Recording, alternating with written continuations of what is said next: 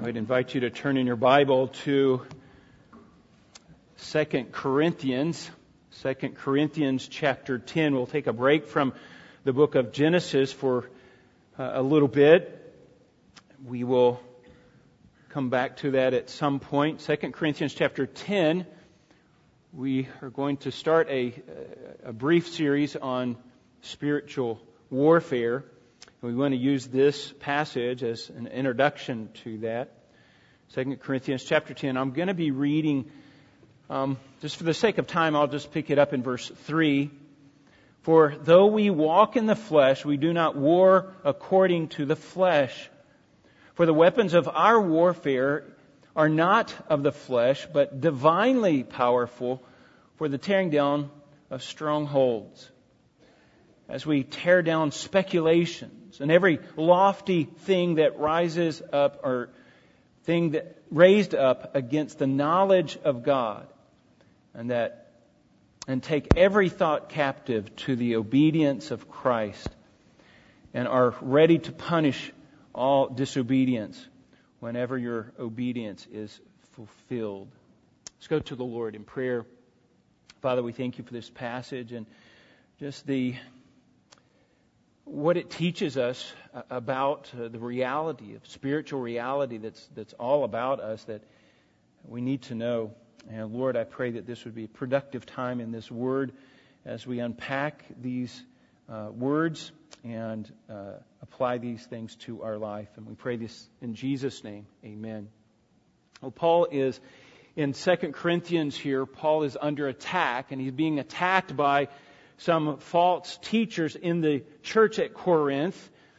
They call themselves super apostles, and they're fighting against the Apostle Paul. Now, can you imagine just the arrogance there? But that's what's going on. And they're claiming that Paul is not really an apostle at all. He's not from God. In fact, he's weak spiritually. He's walking according to the flesh. And the only real reason that he has any kind of success is because he uses flowery words and persuasive speech. And maybe they're thinking it's based upon his education because he is well educated, studied under Gamaliel, the well-known philosopher and Hebrew scholar of that day. He was well known, and Paul was his main disciple. But Paul was used by the Lord. But they go on to say that in his letters he's real bold, but in reality he's just cowardly. As long as he keeps that safe distance, then he has some boldness. But when he's there with you and they're mistaking his humility and his meekness and his gentleness for cowardliness. And they would say, well, his bite doesn't match his bark. He's just all bark and no bite. And in their attack on Paul, they showing themselves as completely unaware of the spiritual reality and the spiritual warfare that's actually going on in the world. In fact, what they show is they're on the wrong side of the battle lines. They are misunderstanding the whole spiritual realm, the whole spiritual warfare that is taking place, and especially the power of the gospel. Now, Paul can address this because at one point in Paul's life, he was on the wrong side, wasn't he? He was fighting against God. Romans chapter 9, actually, chapter 7, 8, and 9. Paul is fighting against the church. Now, some of the people in the church of Corinth had repented. Some have turned and have repented and are on Paul's side, but some have not. And Paul is warning them at this point that he's going to have to come and visit. And when he comes to visit, he wants that reunion to be a wonderful time of joy and celebration that he can be with them. But he's afraid it's going to be one of conflict. And so he's warning them that if he does come, it could not be a pretty picture. So Paul is warning them of this, but also the main focus, I think, here is is to bring attention to the spiritual warfare that's going on about him.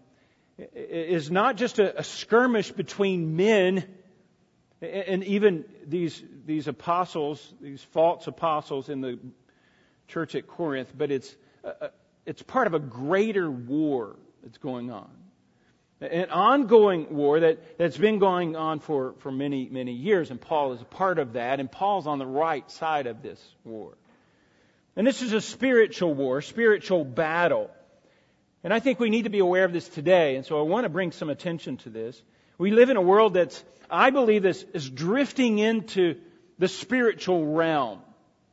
Okay, for a time there, for many years there, we've kind of denied people are trying to deny the existence of God, trying to just explain away anything that's spiritual, and explain away the whole spiritual realm. They're having a hard time doing that, but it's based upon evolution, and it's based upon just things that they can measure, just the materialistic world, the material world. Because evolution only produces material. There's nothing outside of that. And that's what we've been told for many, many years now. And I think the world is becoming disillusioned with that. You begin to see pockets of that, especially in the northwestern corner of America, up in Oregon and Washington State. They're just becoming disillusioned because they are waking up to the fact that there's something else out there. It's not just material. It cannot be. There are things that just cannot be explained from the evolutionary standpoint. And we're becoming aware of that. Now, don't be confused, because this is not Christian. They're not Christian. Just because they're spiritual, it doesn't automatically make them buying into the whole Christian viewpoint. And that's what makes it a greater danger. Because they're a little bit more susceptible to not the confines of Scripture, but to the whole spiritual realm. And that becomes very dangerous, because then you open yourself up to all kinds of things. You grasp at anything spiritual, leading into mysticism, leading us into the extraterrestrial. That's becoming real popular these days. UFOs and aliens, even Bigfoot and the Loch Ness Monster again. Exorcism, demonic activity, haunted houses and haunted mansions and haunted psycho wards. Now you can pick these up on your TV, and you've watched the shows, and it's kind of silly, but they're making money off of it because people are interested. They know that the spiritual reality is out there. It exists. They don't know where to get the truth from it, though. And it's a drift. They're drifting then into spiritual warfare.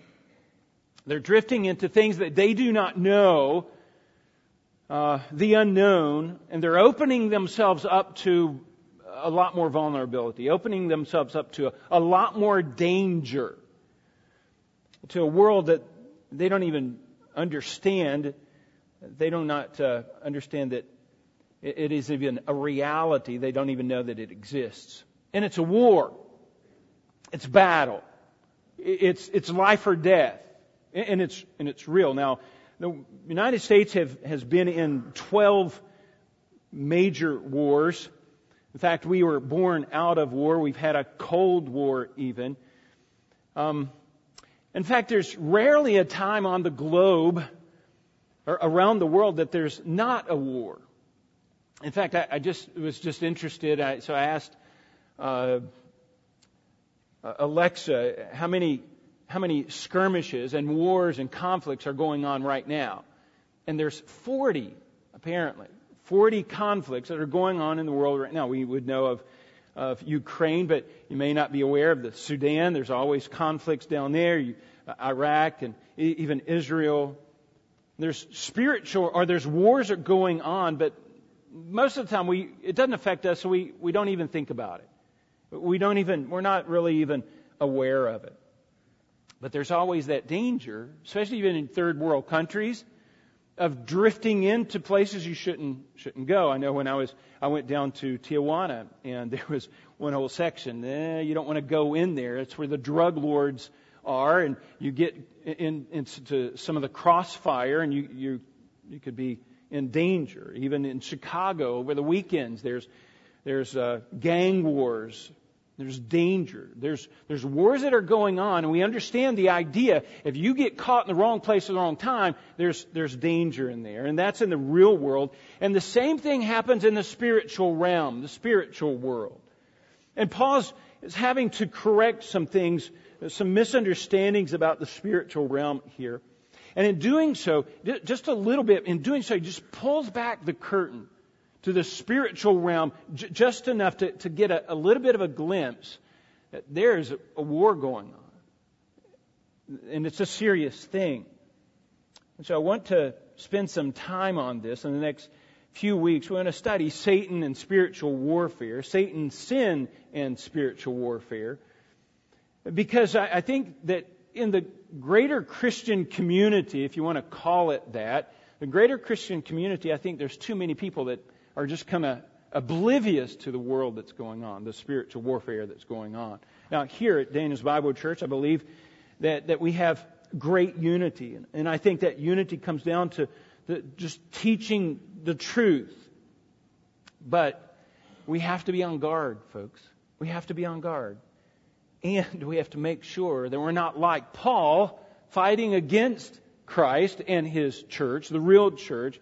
We have to make sure we're on the right side of the battlefield. So I think it's important that we study this topic. And I want to start by understanding just these 3 verses that I've read to you here. And let this be kind of an introduction to spiritual warfare. And just for the sake of time, I want to pick it up at the end of verse 2, because here's what they are accusing Paul of. At the end of verse 2, he says, who consider us as if we walked according to the flesh. They're saying, you're using that term flesh in the moral sense, that Paul is kind of immoral, and he's just walking according to the immoral flesh. And then he uses a play on words in verse 3. He says, for though we walk in the flesh, now you see the play on words, he's not talking about moral flesh anymore, he's talking about this physical realm. The spiritual body, or the physical bodies that we live in, and the physical material world, the lifestyles that we live in this world. He says we walk, or we have this lifestyle in the physical flesh. Even though we do that, we do not war according to the flesh. We don't war according to the flesh. It's a spiritual battle. It's not for physical territory or state against state or people against people or flesh and bones against flesh and bones. No, this is a spiritual realm. In fact, Jesus said, if you remember, He says, my kingdom is not of this world. And the implication is, if my kingdom were of this world, He says, my people would fight. But we don't fight. Now, how do we know? Because the weapons of our warfare, the weapons that we have, that God has given us, are not physical. He hasn't told us to pick up stones and spears and bows and arrows and knives. Nothing like that. Not biological weapons even. Not political weapons. Not social scheming on how to win in this Christian battle. And it's not even, one I heard just recently, just this week actually, is that we as Christians need to have more children so that we can outpopulate the unbeliever. And so that's the new warfare. Now I believe in kids. It's a great thing to have kids. But that's not the weapons that he's talking about. Those are physical weapons. We don't have physical weapons. God didn't give us physical weapons, but our weapons are divinely powerful. They're in the spiritual realm. And divinely powerful. That they are generated by God. God has given them. God-given. They are sustained and energized by God. They are from God in the spiritual realm. In fact, the physical weapons, any physical weapons that you would have, can never produce spiritual freedom. It just can't happen. You fight people on a physical level and you overcome them. They die and you just defeated the whole purpose spiritually. You sent them to hell. It doesn't even make sense. You can't fight people on a physical level. No, it has to be in a spiritual realm. And that's what Paul is talking about. For though we walk in the flesh, the physical world, we do not war according to the flesh. For the weapons of our warfare are not of the flesh, but divinely powerful. And notice this, for the tearing down of strongholds. Tearing down of strongholds. What's a stronghold? Well, he's using this in a metaphorical sense here. The word is fortress. In some of the translations might use fortress. The ancient world would have understood this. They would have, every city, all the major cities would have had a fortress outside the city. In fact, in Corinth, it was just to the south of Corinth, and it was up on a hill, and that would be an optimal defense position. If there was an attack on the city, everyone would leave the city and go to the fort. That's what would happen. They would fortify themselves in that place. They would be safe there. Now he's using this in kind of a negative sense. This is a bad fort. In fact, it's more like a tomb. Because this is a fort that's built by, it's a spiritual fort. Fortifications is a spiritual stronghold. And it's built by Satan. It's built by Satan's lies, doctrines of demons, and it's bound up in the heart of man, and it keeps man blinded. These are belief systems, fortification. Now, we are to tear down these fortifications. That's our job. We are tearing down these fortifications, these spiritual strongholds that have gained a foothold in our life, these lies of Satan, these doctrines of demons. Now, let's just think about this. We are in this building here. And this is great. We're protected here. But if somebody shut those doors and locked us in this building, then this building we'd be trapped. It would be more like a tomb, wouldn't it? And that's the kind of fortress that he's talking about. These are ideas and belief systems that hold men captive. In fact, in verse 5, he says we are tearing down speculations. That's another word for it, speculations. And I like what MacArthur says about these. These are thoughts and ideas, reasonings, philosophies, and false religions are the ideological forts in which man barricade themselves against God and the gospel. And that's exactly what it is. Belief systems, ideas, and we pull ourselves in, we believe these things, and they are against God and the gospel. In fact, he goes on to say, we tear down these speculations and every lofty thing raised up against the knowledge of God. These are just proud ideas, prideful ideas, ideas that trump God. This is man and his wisdom.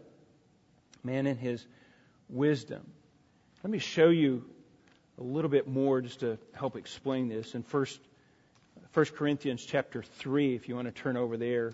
1 Corinthians chapter 3 and verse 18. It says, let no man deceive you. And that would be one of the things that we're talking about here. Deception. Let no man deceive you. If any man among you think that he is wise, remember those things that are lofty, have lifted up themselves above the knowledge of God, think themselves as wise in this age, must become foolish. We must tear down that kind of wisdom and become foolish so that they may become wise. What's he talking about there? The tearing down of these strongholds, these lies that we have bought into in the satanic realm. We tear those down and we start from scratch with God's wisdom, not our own wisdom. For the wisdom of this world is foolishness before God, for it is written, He is the one who catches the wise in their craftiness. Those philosophies, those ideas, the Word of God can just dismantle those things. He goes on to say in verse 20, the Lord knows the reasonings of the wise, that they are useless. They are useless to Him. Now that's a good description here. And our job is then to tear those things down. Now, so he's talking about world religions. He's talking about demonic thoughts, opinions, speculation, viewpoints, worldviews. In fact, in other places, Paul's called them vain imaginations, speculations, doubts. Remember when Satan goes to Eve, he says, "Has God said?" And he places a little doubt there. And a fortress, imagine a fortress. Now just look at the sides of the walls here. Each of these walls have bricks in them. Each one of those, and just imagine, each one of those bricks is a lie from Satan that just keeps building and building and building to the point that you're just entombed in falsehood, entombed in a lie, in a whole philosophy. Suspicions, cultural strongholds. And Satan is very inventive here. He knows what he's doing. And the only thing that can set us free, folks, is the truth of God's Word. Remember what Christ said, "You shall know the truth, and the truth shall set you free." And we tear those things down with the gospel. We tear those fortresses down with the truth of God's Word and with prayer. Those are the spiritual weapons that we have: the gospel, truth, and prayer. We are to take every thought captive, even in our own minds. It's an ongoing process, isn't it? We are called to renew our minds. So put off these bad ideas, renew our mind, and put on these right ideas. We see that in Ephesians, the book of Ephesians. And only the Word of God can do that. Only the Word of God can completely and totally dismantle a fortress of lies that Satan, that we have bought into, that keep us from God Himself. Only God's Word is powerful enough to handle the satanic wisdom and rescue man from being entombed in Satan's lies. So Paul's success did not come from himself. Paul's success in ministry has come from God Himself, and only God, because Paul in and of himself doesn't have the power to save souls. He doesn't have the power, the ingenuity, the worldly wisdom or the methodology to successfully set people free and to take down Satan's strongholds. Only divine power can do that. Only God can do that. Only the Holy Spirit can work in a life to transform a life and break those chains and set us free, set people free. Now, folks, that's genuine warfare. That's the kind of warfare that Paul is talking about. And he's warning, I'm going to come and I'm going to have to discipline you because you're on the wrong side of this war, this battle that's going on. And it's a serious thing. And that spiritual warfare needs understanding. Okay? So I want us to think through this a little bit, because I want us to see things from a scriptural standpoint, because I don't want you to just buy into what I say. Let me give you some reasons. I think there's 5 reasons here that we should study spiritual warfare. And there's just from Scripture, we'll try to go through these quickly. Why study spiritual warfare, Satan and spiritual warfare? Number 1, we're commanded to know the schemes of Satan. We're commanded to know the schemes of Satan. Look at these passages here. 2 Corinthians chapter 2 and verse 11. It says, so that no advantage would be taken of us by Satan, for we are not ignorant of his schemes. If we stay ignorant of his schemes, what's he going to do? He's going to take advantage of us. In Ephesians, if you go over to Ephesians, the passage that was read for us earlier gives us a little bit of a glimpse into this as well. Ephesians chapter 4, verse 14, he says, so that we are no longer to be children tossed here and there by waves and carried about by every wind of doctrine, by the trickery of men, by craftiness and deceitful schemings. We have to know Satan's schemes. And in chapter 6 and verse 15, chapter 6 and verse 10, finally, brethren, be strong in the Lord and the power and the might of His strength. Put on the full armor of God so that we may be able to stand against the schemes of the devil. Satan has strategies. He has schemes.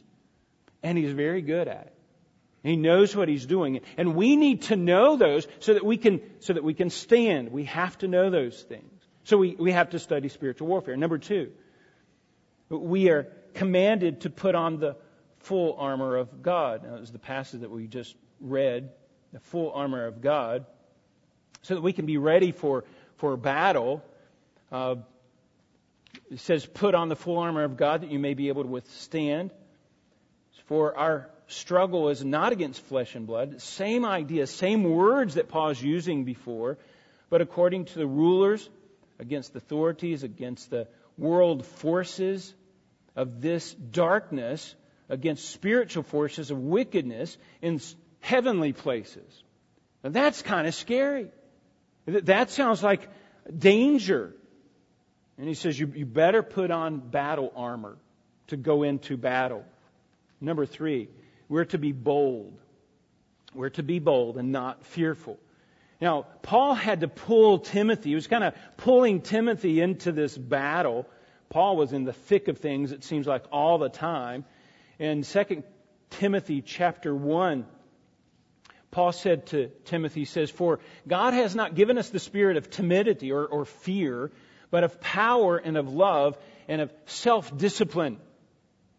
Therefore, do not be ashamed of either the witness about our Lord or me in his prisoner, but join me in suffering for the gospel according to the power of God. You need to join. I'm in prison because of this spiritual war, and you need to join me. And God has given you, not given you fear, but given you power and strength. That fear, I think, comes from the Lord, or from Satan himself. And I like what MacArthur says at this point. He says, there are more lies propagated today than any other time in history. Now, think about that, because I was kind of blown away with that, because how can there be more lies? And he points to the communication factor. We have so much communication today.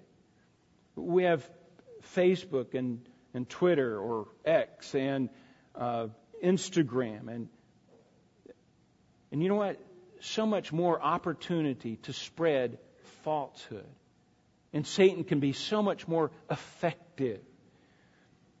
You know, as the world gets further and further from the truth of God's Word, the reality of Scripture, the more speculation they're going to drift into. They're going to drift into the supernatural realm and mysticism and suspicion, to the point that it's just their own imaginations is going to scare them, and they're just going to react to everything, right? When you're fearful, what do? You just jump at everything. And that's where we're going to be. And Paul says to Timothy, don't be like that. God has not given us that kind of spirit. And so how do we not be that way? How do we become bold? We have to know the spiritual warfare, know the enemy, and know what's going on so that we can prepare ourselves for battle. The battlefield can be dangerous unless you know what you're doing. And then number 4, we have to become discerning. We have to become discerning. We must be able to discern. We go over to 1 John chapter 4. We have to study spiritual warfare so that we can have some discernment. And John points this out in 1 John chapter 4, verses 1 and 2. He says, "Beloved, do not believe every spirit." And this is where our world is today. In fact, it's not just the world, folks. We have a whole branch of Christianity that's kind of just bringing anything in the world in. He says, don't believe every spirit, but test the spirits to see whether they are from God. Because many false prophets have gone out into the world. Boy, that's a reality. And he's calling for us, the church, to become discerning. We have to know right from wrong, truth from error. And then number 5, if we go back to our passage, I believe that, let me read this passage again in 2 Corinthians chapter 10. It says, "For though we walk in the flesh, we do not war against the flesh. For the weapons of our warfare are not fleshly, but divinely powerful for the tearing down of strongholds." We have to be effective. And what he's talking about here is aggressive. This is not passive. We are tearing down. If we're going to be effective for the kingdom of God, we have to be prepared for this battle, and we have to be able to go into this battle knowing what we're doing and attack the right places, tearing down speculations and every lofty thing that rises up against the knowledge of God. And take every thought captive. Now, how were you this week? Did you take every thought captive? Every thought was pure. Every thought was righteous. Every thought was according to the confines of Scripture. Wow. I can't say that. That's work. It's a lot of work. And I'm afraid so many people, folks, are just caught up in this physical world. They don't even know that there's a spiritual battle going on. They have no idea of how to take every thought captive. They don't know the Word of God. We have a Christianity that doesn't know the Word of God well enough to be able to take every thought captive. Now, for us, though, to be effective servants of Jesus Christ, we have to study spiritual warfare. We have to know what we're doing. We have to be aware of these things. Now, the question then is, there's several questions. And what I want to do is ask these questions, just kind of move through this. We're almost out of time, so we'll get to one today. But we need to know where the battle lines are. There's going to be a football game today.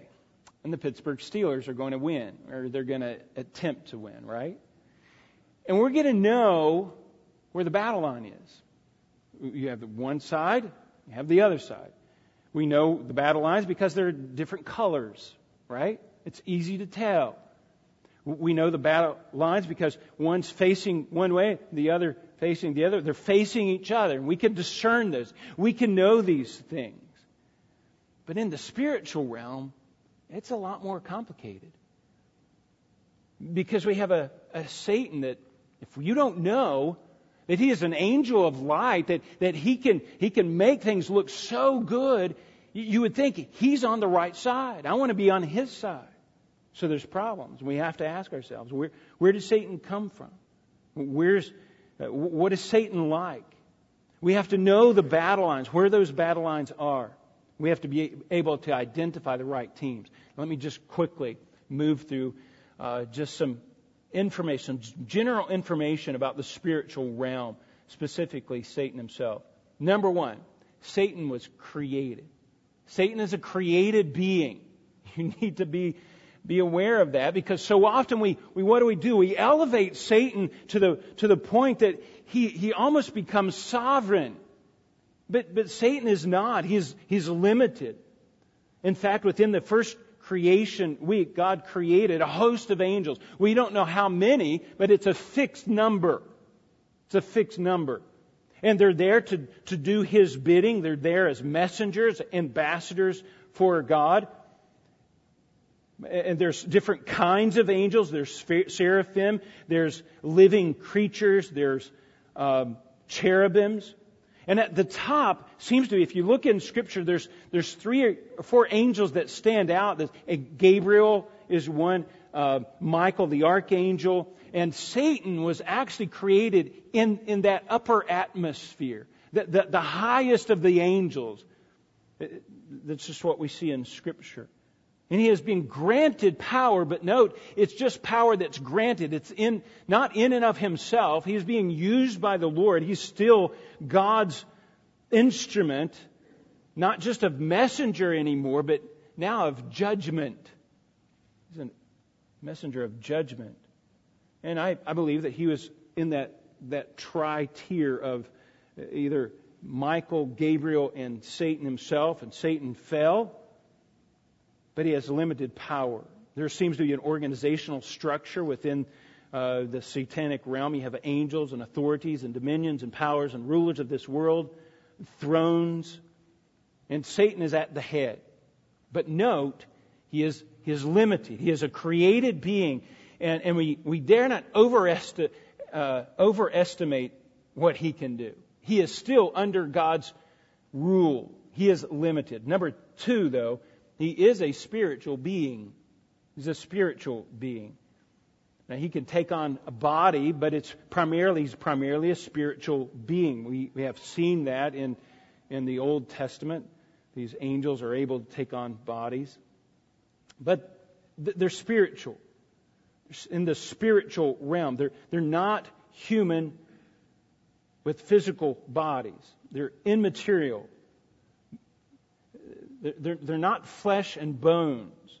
Christ points that out about himself in Luke chapter 24, verse 39. That means they're invisible. They don't brush up against you. You can't feel them. They're not out there trying to get attention and do strange things out in front of us so that we can take their picture or anything like that. There's no gender.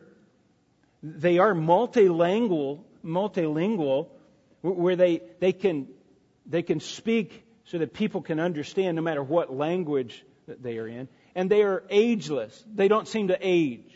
That's what we see in Scripture. Now, that means that Ghostbusters is wrong. They can't capture them in a box. There's just no way to do that. But they're out there. So we dare not underestimate them. Don't overestimate them. Don't put them above God, but don't underestimate them either. That's a dangerous thing. In fact, number 3, we see that they're evil spirits. Satan is an evil spirit. He is not pure. He is unclean spirit, we see. He was created pure, but he has sinned. And in fact, he's led a rebellion and taken 1/3 of the angels with him when he fell. And you can see that, Revelations 12, 2 Peter 2. There's one passage I want us to turn to get a grasp of Satan, just quickly. And that is Ezekiel chapter 28. Ezekiel chapter 28. Now, it may seem like this is talking about the king of Tyre. Ezekiel chapter 28 starts out with talking about the king of Tyre. And then he moves into verse 11. He moves into the force or the power behind the king of Tyre. Verse 11, he says, again, the word of the Lord came to me saying, Son of man, take up a lament against or over the king of Tyre and say to him, Thus saith the Lord Yahweh, you have the seal of perfection, full of wisdom and perfect in beauty. You were in Eden, the garden of God. Now wait a second. He's not talking about a man anymore. He's talking about the force behind the man. And he goes on and describes, and he's talking about Satan here. He describes his beauty. In fact, in verse 13, on the day you were created. Verse 14, It says you were anointed, the anointed cherub who covers. The word could be translated who guards. And the idea is he was probably one of those who guards the very throne of God. That was Satan. He says, I placed you there. And you were on the holy mountain of God, and you walked in the midst of the stone of fire. You were blameless in your ways. There's perfection with Him. Full of the day, from the day that you were created until, and this is the key, until unrighteousness was found in you. What kind of unrighteousness was he talking about? He goes on to say, he says, and you sinned. Verse 17, your heart was lofty. Because of your beauty. Satan was a beautiful angel, probably one of the most beautiful. And it generated some pride in his life. The lofty ideas. And you corrupted your wisdom by reason. In your splendor, I cast you to the ground and put you before kings. They could see you. So what is this thing that Satan was caught up in? If you turn over to Isaiah chapter 14, we see another glimpse. Isaiah chapter 14 of Satan. In fact, it's very much, this is the king of Babylon. He goes in, the force behind Babylon. We'll pick up in verse 12. It says, you have fallen from heaven, O star of the morning, son of the dawn. You have been cut down to the earth. You who were wicked have weakened the nations. Verse 13. But you said in your heart, I will ascend to heaven. Notice the number of times that he says, I will. I will rise up my throne above the stars of God. I will sit on the mount of the assembly in the recesses of the north. I will ascend above the heights of the clouds. I will make myself like the Most High. That's the epitome of pride. So within that first creation week, Satan was created. He looks around. He sees the reality. Hey, I'm the most beautiful of all of the creatures. And it elevated him. And he says, I think I can take him. He believed his own lies. I'm going to do this. I'm going to take over God's position. And he winds up being used by God. Being used by God as a form of judgment upon the earth. So that's Satan, full of pride.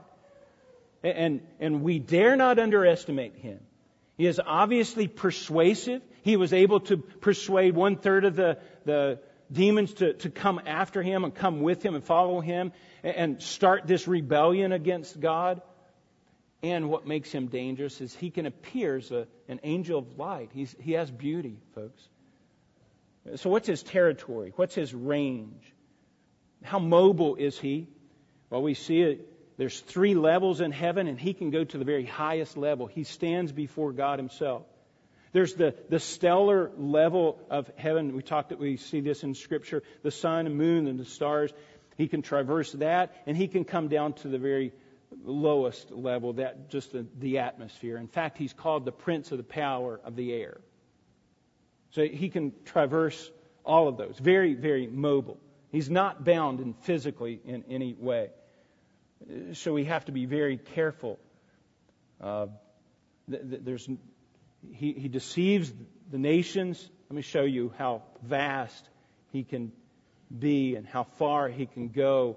In Revelation chapter 20 and verse 10, we'll draw this to a close just in 1 second here. Revelation chapter 20 and verse 8, He says this. Now, Satan's going to be bound for 1,000 years. And then he's going to be free in verse 8 and will come out to deceive the nations which are the 4 corners of the earth. So he can go and stand before God himself and traverse all of that space, come and deceive all of the nations that are on the earth at the same time. In fact, so much so that he creates this war against God, thinking one last stand. We can take it. And he persuades people. It's amazing. Amazing power.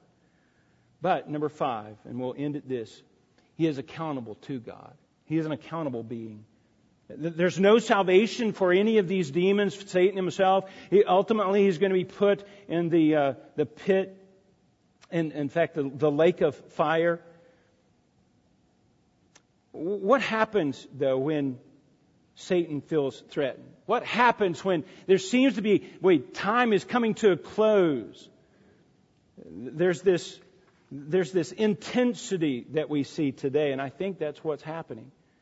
Things are growing worse and worse, more and more intense. Folks, we need to pray, Lord, give us more soldiers. We need to be more and more involved in this spiritual warfare. We need to be more and more discerning.